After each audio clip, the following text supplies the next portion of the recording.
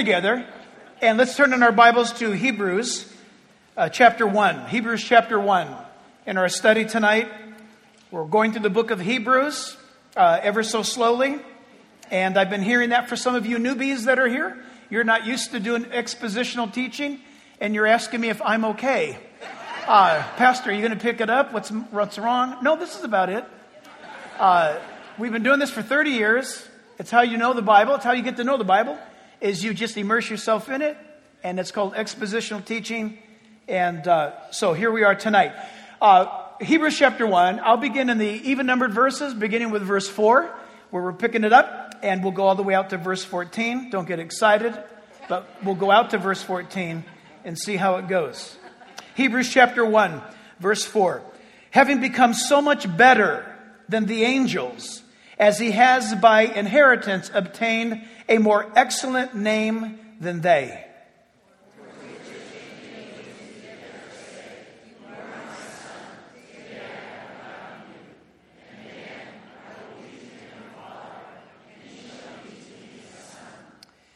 But when he again brings the firstborn, this is Jesus now, into the world, he says, let all the angels of God worship him.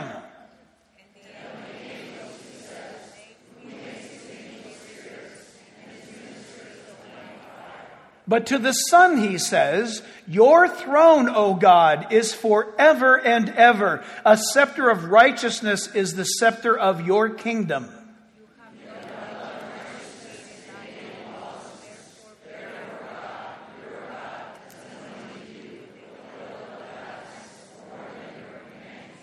And you, Lord, in the beginning laid the foundation of the earth, and the heavens are the work of your hands.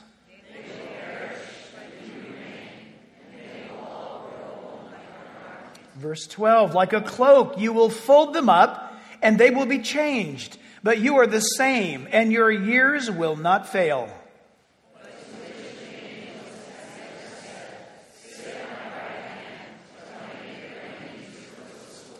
We'll end here, verse 14. Are they not all ministering spirits, speaking of angels, sent forth to minister to those who will inherit salvation? Father, speak to us, we pray, out of your glorious, wonderful, and as we see here tonight, deep, deep word. Thank you, Lord. In Jesus' name, and all God's people said, yes. Yes, church, so as we're looking at this, we begin this portion of Scripture where, as previously looking at Hebrews written to those believers who had been Jews, they were Hebrews, and they came to understand in the first century era, they began to understand from the Old Testament Scriptures that Jesus was, in fact, the promised Messiah. How they came to that conclusion was that they matched the New Testament ministry of Jesus Christ up against the Old Testament revelation of the Scriptures.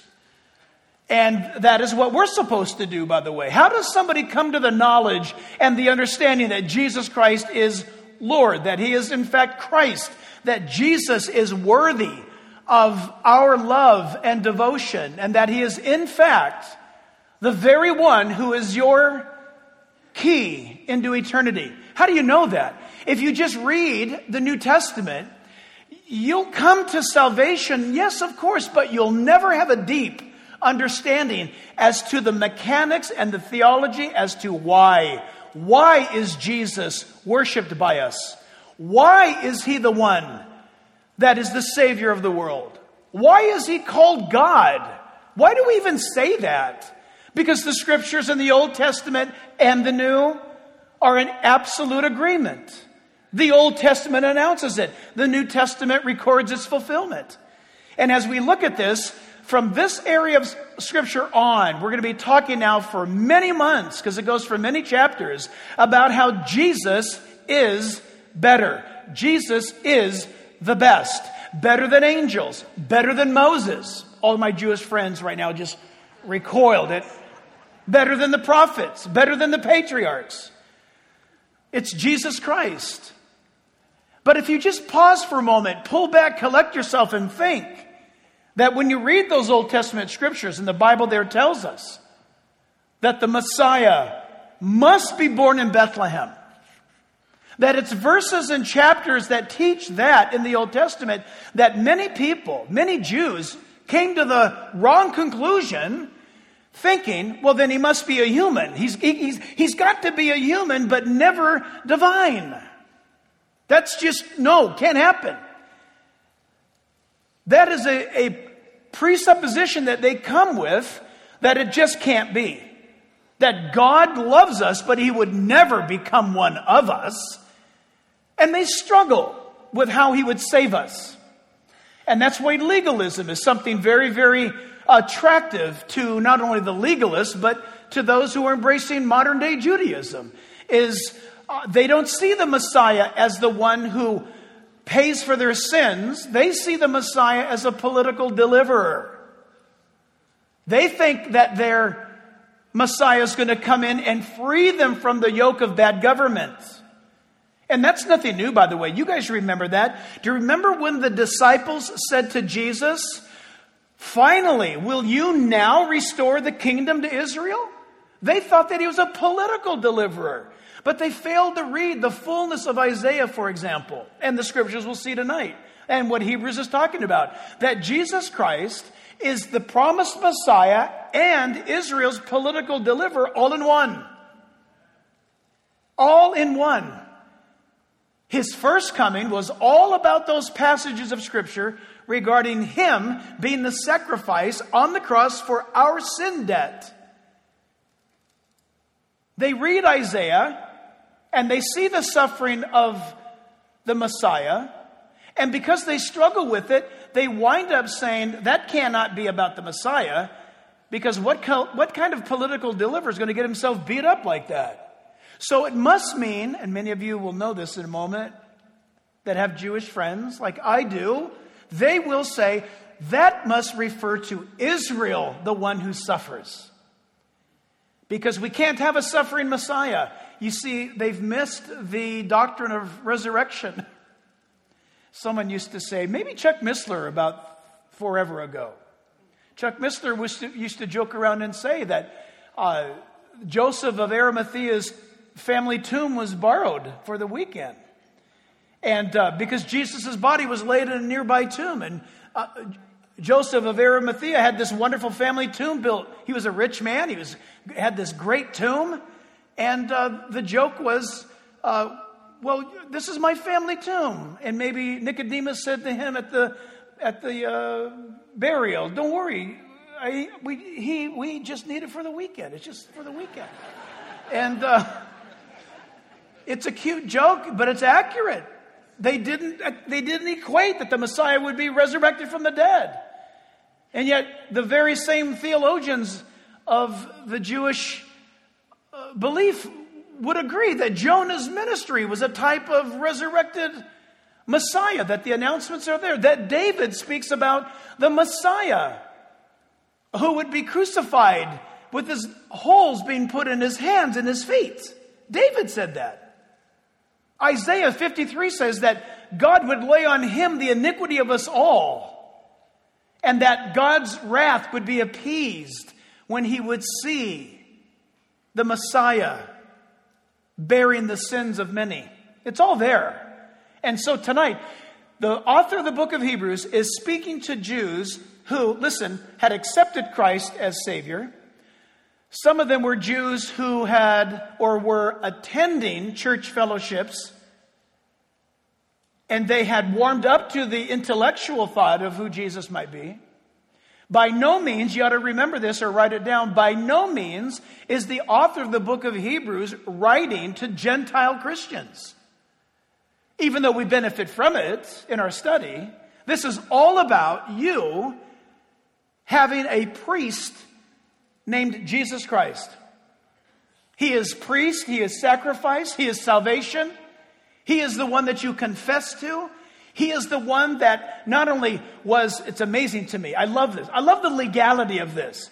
Jesus not only met all of the demands of Messiah requirements, the miracles and all of that, but listen, then he taught the people of Israel the meaning of the scriptures.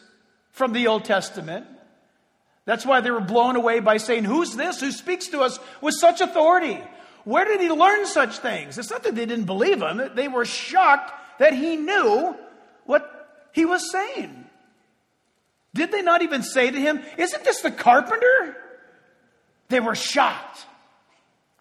Because as the scripture says, he opened up to them the scriptures and their hearts burned within them because they saw the truth light up. Jesus did that. Of course, he was the Word of God. He was talking about himself. When he opened up the Word, he was talking about himself. Absolutely awesome. But if that wasn't enough, then he tells the disciples and he tells the nation, I'm going to be arrested. I'm going to be beaten. I'm going to be crucified. But on the third day, be raised from the dead. And that happened.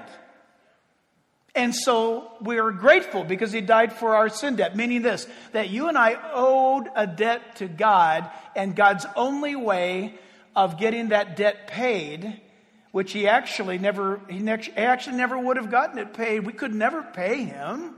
So what really happened is our souls, our spirit without Christ filed bankruptcy. Because you and I cannot pay God back for the wrong. The things that you and I have done in life or thought in life. The Bible tells us that God had a handwriting of ordinances being written against us because we were living our lives without God. And it was building up, stacking up. And we had no way of paying him back. Jesus not only dies on the cross, he dies because that's where I was supposed to die. That's where you're supposed to die. And he paid the price right there for you and I. Technically, let's be honest, so nobody gets any wrong ideas. Jesus Christ died on the cross for all the sins of all mankind forever. Here's the problem.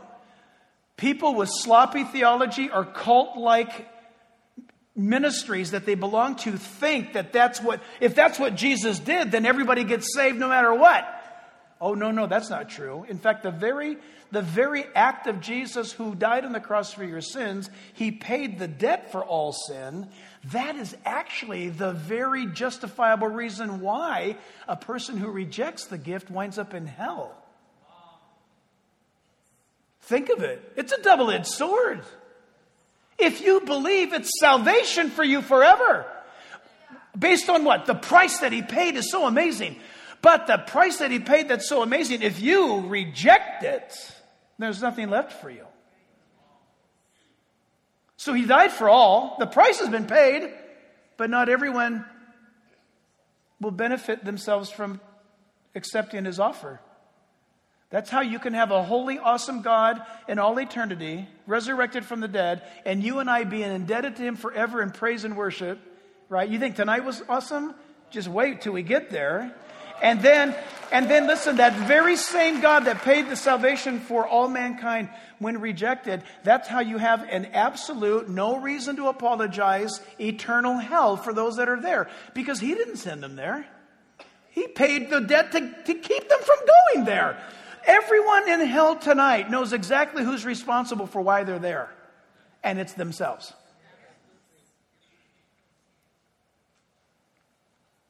And so tonight we're going to be starting now in this study looking at having the best. Having the best. Having the best is Jesus Christ. Number one, look at it, starting in verse 4, is the fact that he's the incarnate omnipotence of God, that Jesus Christ is the power of God. In his word, in his acts, in his ministry, in who he is. Look at verse 4. Having become so much better than the angels. So that's where we begin. As he has by an inheritance obtained a more excellent name than they. The word name, don't let it throw you. The name there means position or authority. Jesus has now ultimate authority. See, Jack, I thought he always had authority. He's God. Yeah, but hang on a second. Listen up carefully. Notice this. Notice the title I put on this argument, that he is the incarnate omnipotence. My dear friends, God is omnipotent. He's all-powerful.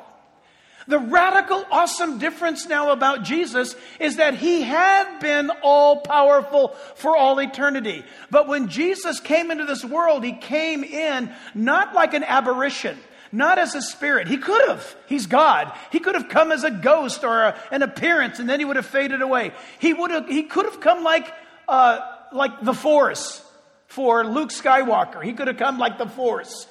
He didn't come, Luke, like the Force.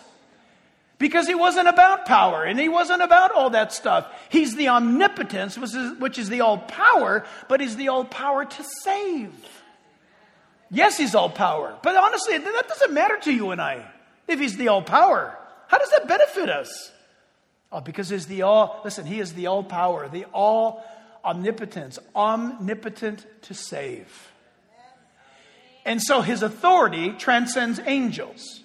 And immediately this breaks in upon us the argument, as it was then, so it is today, those that are spiritists, those that are interested in the spiritual realm. They're very spiritual people. Everyone knows somebody like that. They're very, very attuned to the spirit of things. Normally what they believe is absolutely bonkers, but you got to give them credit. They're spiritually sensitive. And so many that adhere to that are very keen on angels. They got angel necklaces. They got angel stickers. They got angel shirts. They got everything's just angel. Oh, and you can. Okay, listen. The thing is this. Know this. Jesus is better than angels. Angels are awesome, but angels are created. They're not eternal. Angels were created. Jesus is eternal. It's all about him coming into this world in human flesh. Having become, notice the word, become, having become so much better than the angels. Please get this, everybody. Jesus, listen, because the cults use this at your door. They'll use this verse. Oh, you see, the Jesus that you talk about, he doesn't exist. Because look, the Jesus in Hebrews 1:4, he just evolved onward and upward into a greater spiritual creature.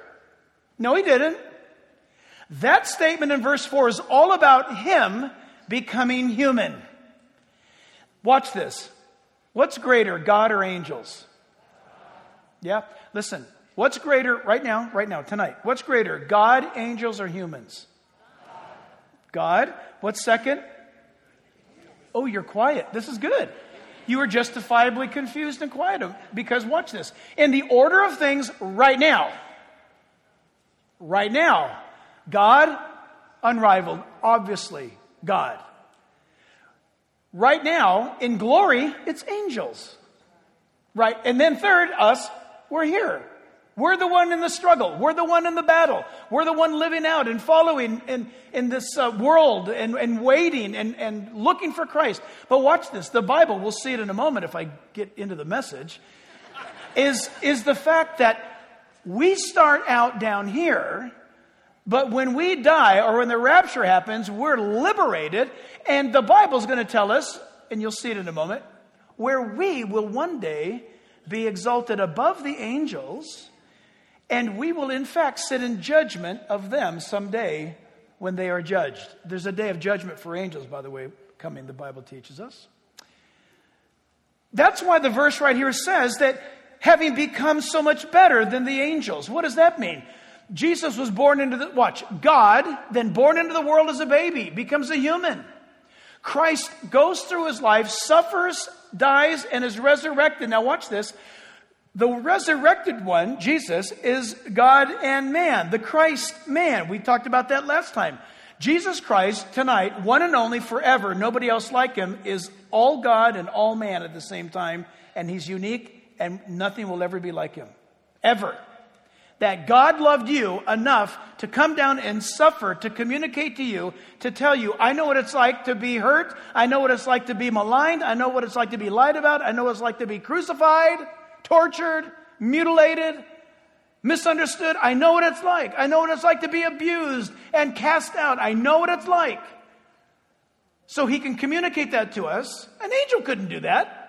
What does an angel know about us? Honestly, with all due respect to angels. Because they're amazing. They don't know because they've never been a human. Incarnate omnipotence. Power in human flesh is the Lord Jesus Christ. And when it announces to us that he's got a greater authority than angels, we're talking about Christ, the risen Lord. That tonight, it's amazing. Think about it. Tonight, seated at the right hand of God the Father, is the man Christ Jesus. The Bible tells us in Timothy that there's one mediator between man and God, and that is the man Christ Jesus. Anything you ever feel, everything you ever struggle with, he's waiting there for you. But he's better, greater. And he's received this by inheritance because of his obedience to the Father, even to death. 1 Corinthians chapter 6, verse 1 tells us. 1 Corinthians 6, 1 says, dare any of you, having a matter. He's talking to Christians, but it's the church at Corinth. These guys were as carnal and messed up as you can be. Listen to this.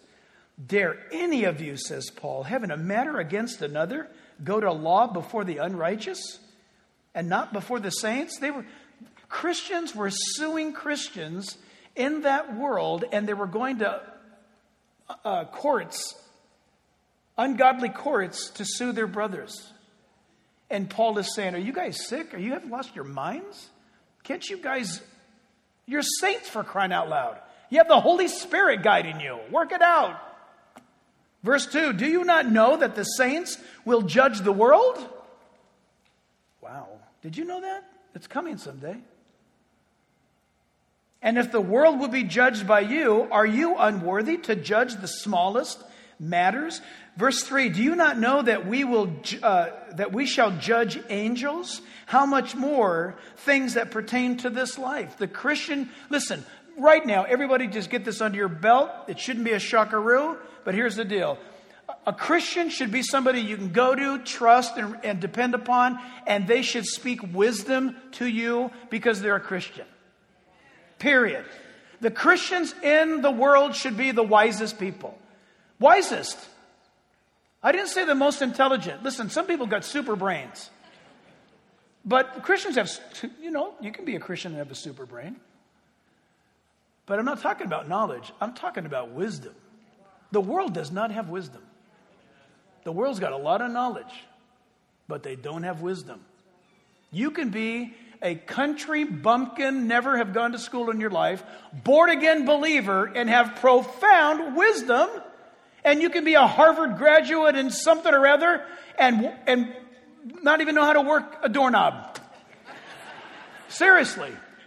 You got all the smarts on paper, but you don't know how to live life. You don't know how to do it. You're a genius, but you can't figure it out. And then somebody comes along who's been touched by the Holy Spirit, and they've got it. They open their mouth, and it's like, oh my goodness, I could listen to that person talk all day long. You know what's precious? Do you know, I don't know, it used to be true in this region of the world, not so much anymore, but do you know anybody who's of the earth, of the soil? You know any farmers, growers, dairymen, people who get out there and work? You know what? There is something about people who are exposed to that world that some people I guess call it horse sense. I think it's much higher than that. There's just something about it. And you think about what it takes. If you doubt what I'm saying, go to Lowe's or Home Depot and buy a little pot of tomatoes and try to grow it. Try to grow a little garden. And a farmer up north from here will grow enough food to feed the entire United States. How in the world does that happen? They know stuff. And they have to rely upon God. They got to trust God with the weather. And they got to trust God for the crop. They got to trust God for the harvest. It's pretty amazing. And there's wisdom in that. God says you've got wisdom. And you've got understanding. And know this. We go straight to Jesus because all power is available in Christ Jesus. And I'm sure in there somewhere is the wisdom of God. The believer gets to ask God for wisdom. The unbeliever doesn't get to do that. Number 2, we look at this is the fact in verse 5 that he's the incarnate omnipresence. He's all powerful, omnipotence, and omnipresence is everywhere. Jesus Christ, God, the Holy Spirit, the Godhead is everywhere. Now, Christ, obviously, when he was on earth, was limited in his body.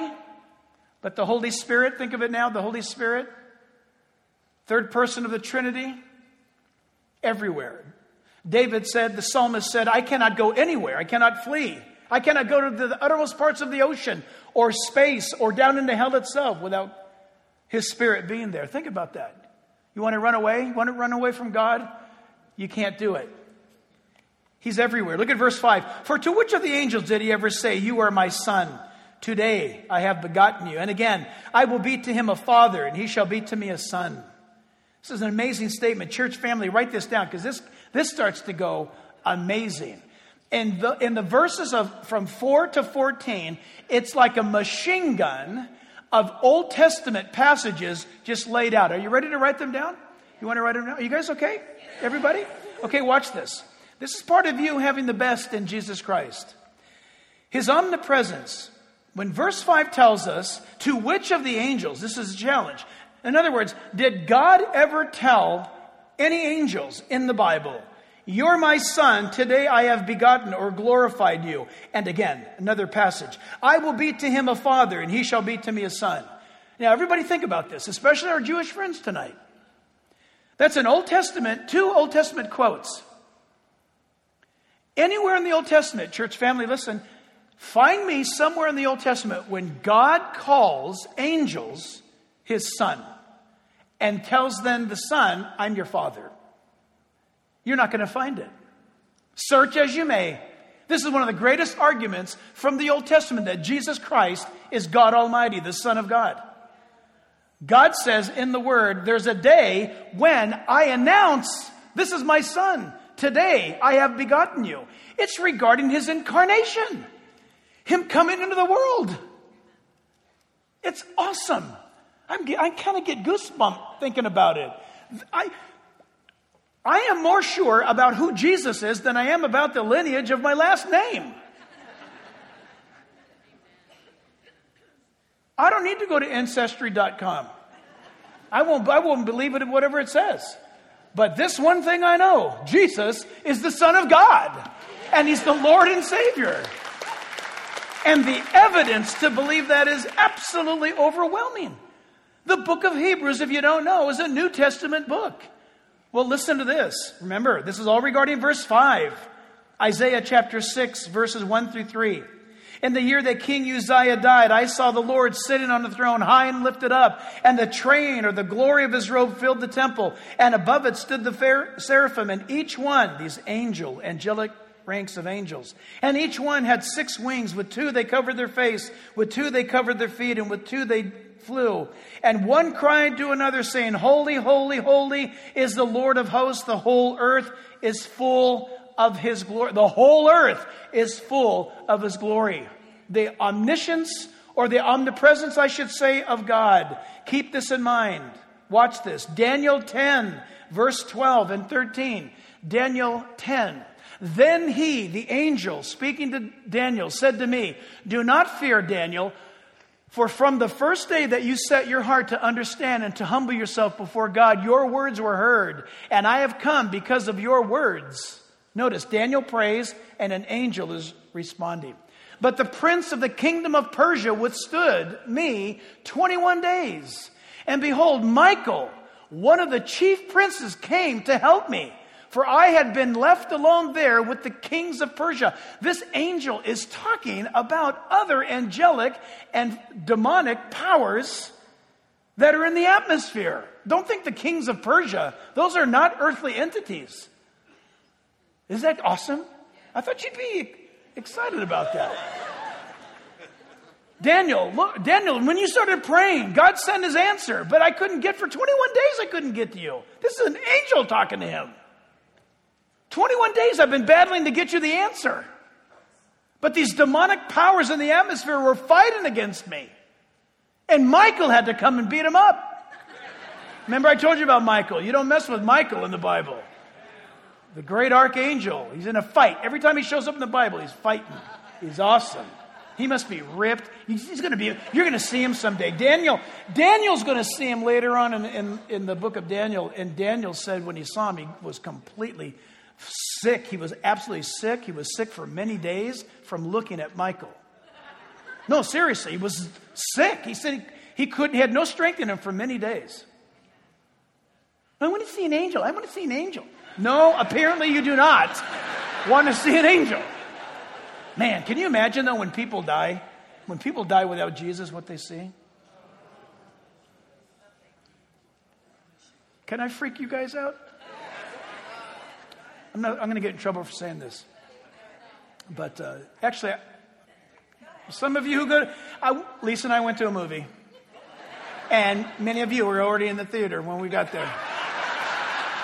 And we saw this movie called The Quiet Place. And don't see it. If you don't know the Bible, you're probably fine. But when this thing showed up from outer space in the guy's cornfield, immediately I knew where to go in the book of Revelation. John said, I saw these things coming, and they had bodies like a locust or a scorpion, armored. They had teeth like lions' teeth, but they had a face like a man. And they had a hair like a woman.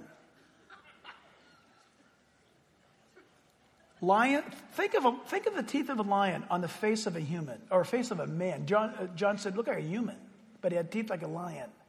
And it was armor coated. And it was like a scorpion, kind of like a John's trying to describe something that comes out of the bowels of hell after humans. Hollywood wants to make stuff up that they're flying saucer things. No, they're demonic things. The Bible talked about this 2,000 years ago. It's demonic.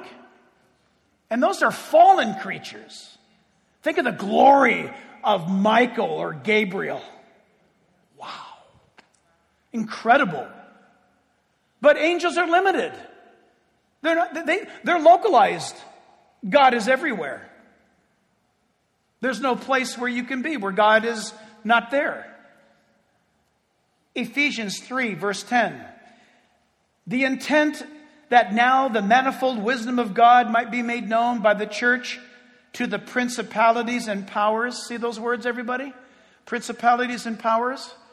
Those are ranks of angelic creatures. Principalities and powers. So look at that verse again. The intent of God is now that the manifold wisdom of God might be made known by the church. Wow, listen.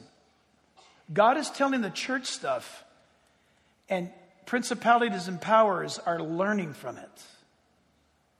Principalities and powers in the heavenly places, spirit realms, according to the eternal purpose which he accomplished in Christ Jesus our Lord. Do you see the order of things? There's God, there's angels that are somehow highly involved in this playing field of life and of this universe.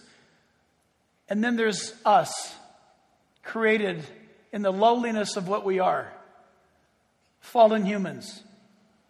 And yet there's this angelic spirit presence. 1 Corinthians chapter 4, verse 9. 1 Corinthians 4:9 says, for I think that God has displayed us, said the Apostle Paul, the apostles last as men condemned to death. For we have been made a spectacle to the world, both to angels and to men. I wonder what the angels think when they look at the ministry of this life. It's got to boggle their minds. And I wonder what they think about us doubting God's word and doubting God at times. I wonder if they get impatient. I know that they must get impatient, because do you remember the angel that was going to kill Balaam? When Balaam was riding his donkey, and the angel stood in the way to stop him from going on his bad mission he decided to go on. And the donkey saw the angel standing there. But Balaam, he's probably looking at his phone or something. He doesn't care. He's looking down, and the donkey stops, and he kicks the donkey. Donkey won't move. The Bible says the donkey saw the angel. And this is one of the greatest things ever in the Bible. I'd love to see one of these moments. Spielberg should do this. Balaam gets off. He starts kicking the donkey. He starts beating the donkey. And then he says, you stupid donkey. And he beat. And the donkey goes, wait a minute. Haven't I been a good donkey to you all these years? And he's actually yelling at his donkey. And the donkey's saying, look! And then the angel says, if that donkey wouldn't have stopped, I was going to cut you in half. I just, amazing. But Christ is better. But he's better.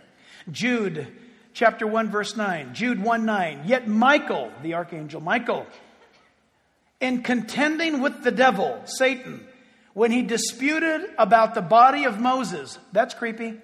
When Moses died, Satan tried to steal Moses' physical body. Satan came to take Moses' body. What did he want Moses' body for? Michael came and contended with Lucifer over the body of Moses. Wiggle in the possibility of false doctrine. Would he have animated the body of Moses? Would he have somehow possessed it and made it move? Why Moses' body? Nobody knows why. We just know that Michael and Lucifer fought over Moses' body. Wow. But watch this. Michael dared not bring an accusation against him, a reviling accusation, but said, and this is important to all of us, the Lord rebuke you. Christian, can I tell you something real fast? Those of you who were brought up in Pentecostal leaning theology, be very careful. Very careful. Nowhere in the Bible does it say that you're to go around rebuking demons. The Lord, you are to call upon the Lord to rebuke those demons. See, well, I've got all the power. Listen, you ain't got nothing that God's got to give it to you. But if Michael the archangel said to Lucifer, the Lord rebuke you, we better tread lightly. People walking around, I'm going to cast this out and I'm going to cast that out. You know what? Be careful.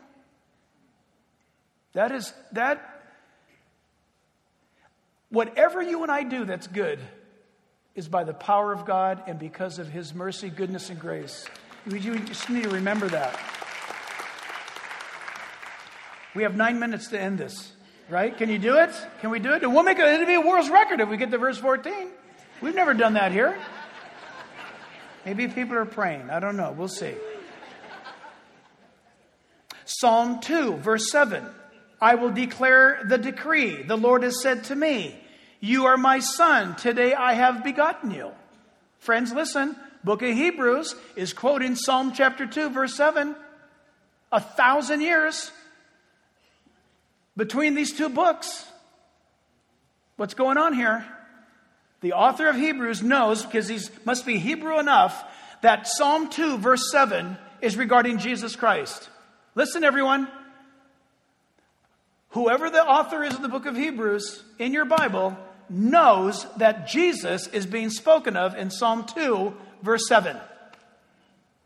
That's a mic drop. That is an earth shaker. Nobody on earth can claim such authenticity.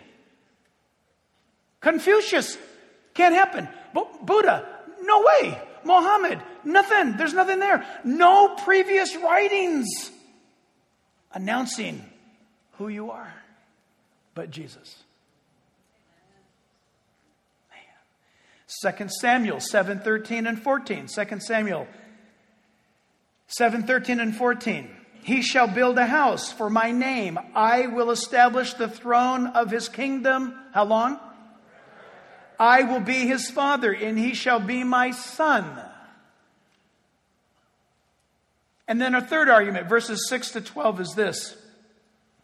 Having the best is having the incarnate omniscience. The omniscience of God. That Jesus Christ the incarnate is the all-knowing God.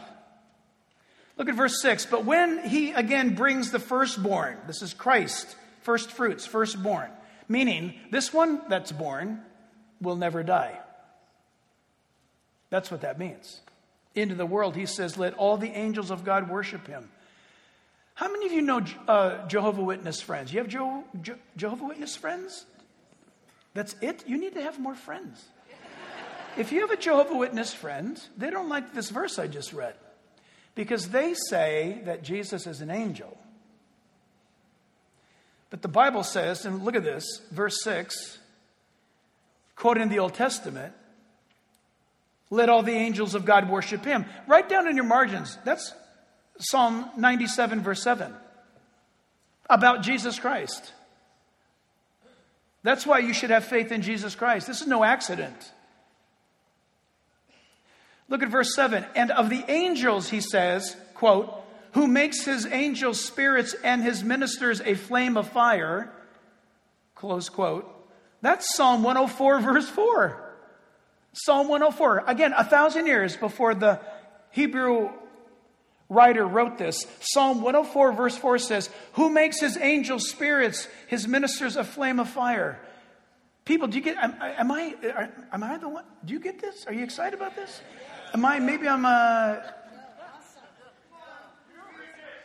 Listen, I just want to plead with you. If you have doubts as to who Jesus is, please listen. You don't need to doubt anymore.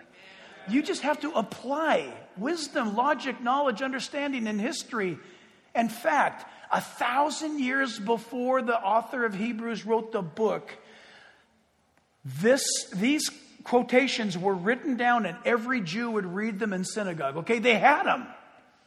And then comes along the author of Hebrews and points out, understanding, it's all about Jesus. It's absolutely awesome. Look at verse 7. Or we already read verse 7. That's Psalm 104, verse 4 correlates that. Look at verse 8. Verse 8 is the quotation of Psalm 45, verse 6. Your throne, O God, is forever and ever. A scepter of righteousness is the scepter of your kingdom. Look at verse 9. Verse 9 answers to Psalm 45, verse 7. You love righteousness and hate wickedness. Therefore, God, your God, that'll keep you up all night figuring that one out. That's God saying God to another entity.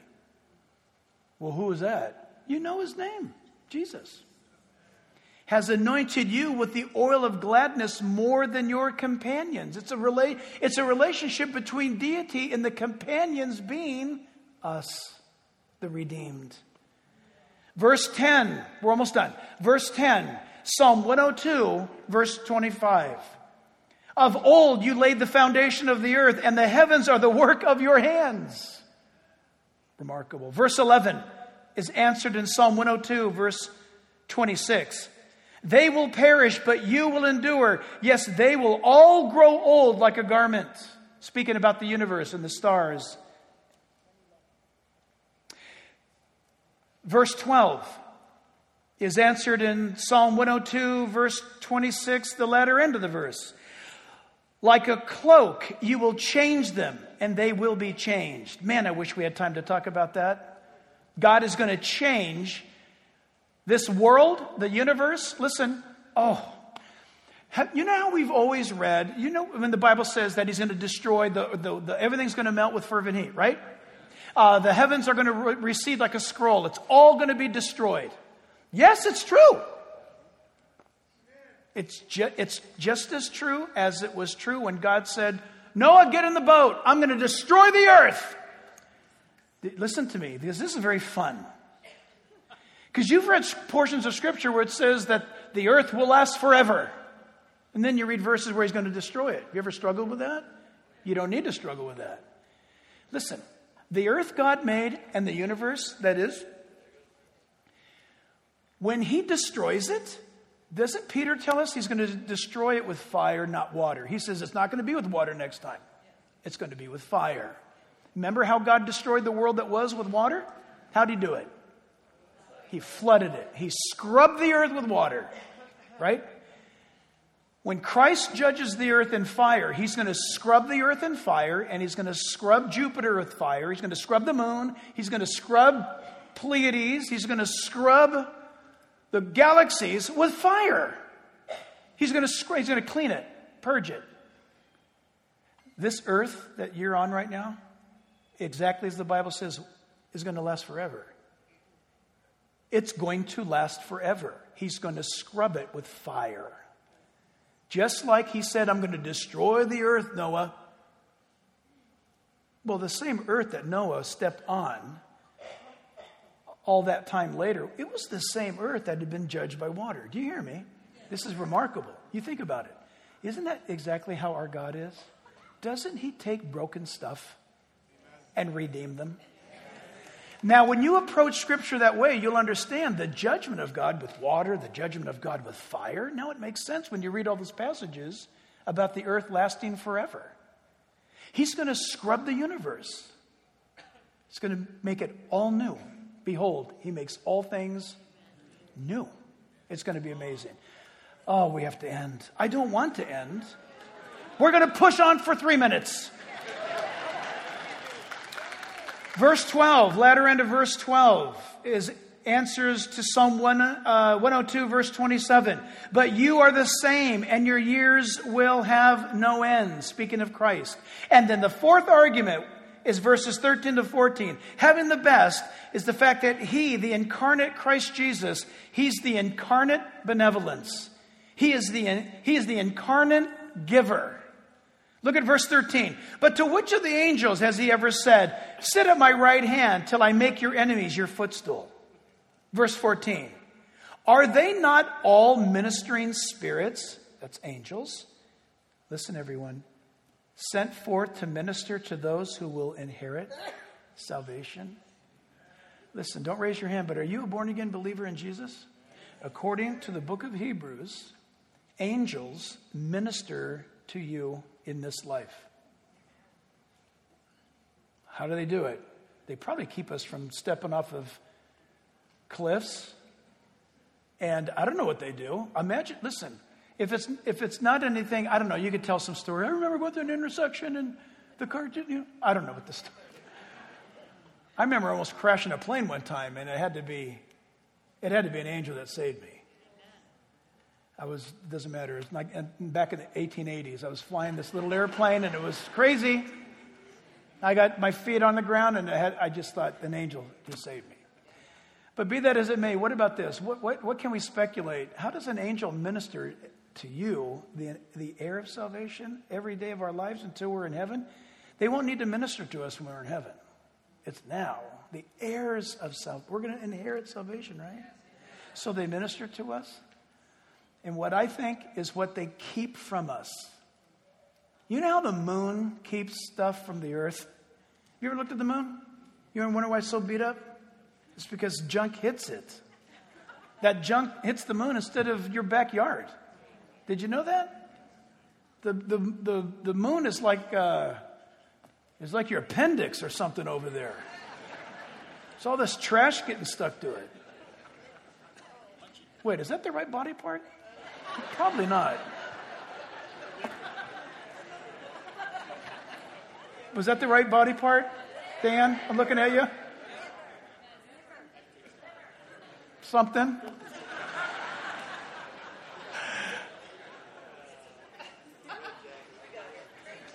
What are angels keeping from us in the way of danger?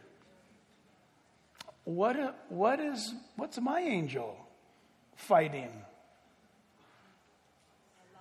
Right? When you go to pray, when you go to walk and pray out in front of an abortion clinic, and when you go to feed the homeless or minister in some way, shape, or form, or go to the hospital for a friend that's dying and you're going to go give them the gospel, what kind of entities in the heavenly realm come against you and you don't even know it? But your angel there, like the moon, is taking the hit. I wonder what our angels are going to look like when we get to heaven. We're standing there. Wow, hey, we're all high-fiving each other. What? And you see that, what are those guys over there? Those are our angels. Are my angels over there? Yeah, you should go meet them. You should meet them. I wonder if there's going to be angels. I hope, anyway, my angel is just all beat up. He's got scars.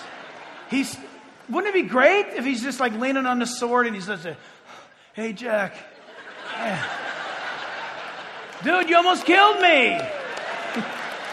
Wouldn't it be great? I don't want to show up and my angel's there all kind of wimpy-like because he didn't have to do anything because I didn't do anything. It's like, oh, good, I'm glad you didn't do much in this world. I didn't want to get in any fights or anything. I want my angel all dented up. I want his scarred up. Isn't it amazing that not only Jesus Christ paid for your salvation at the cross, and not only is the Holy Spirit residing in you as a believer that causes your walk to happen every day, but God is so benevolent that He's dispatched angels to protect us along the way. And I'm convinced that that they're mighty entities. They're powerful things. That's how we see them in Scripture. And God is very, very good to us. Jesus Christ is the absolute best, better than angels. Father, we praise you. We thank you, Lord God Almighty. Awesome God that you are. Powerful God. Omnipotent God. Omniscient God. All benevolent God. And Father, we worship you. We worship you now. Church, let's stand as we worship Him in closing. Listen, He is listening. The angels are looking on. All of you who are born-again believers, the very servants of the Most High God, His flaming fire, agents to your inheritance is watching guard. And they can't do what you're about to do. They worship God. We know that from Scripture. But they can't worship God knowing what it's like to be redeemed. Jesus didn't die on the cross for angels. He died for you. Trust Him with all of your heart. He's worthy of your worship and praise. Let's bless Him for His goodness now, in Jesus' name.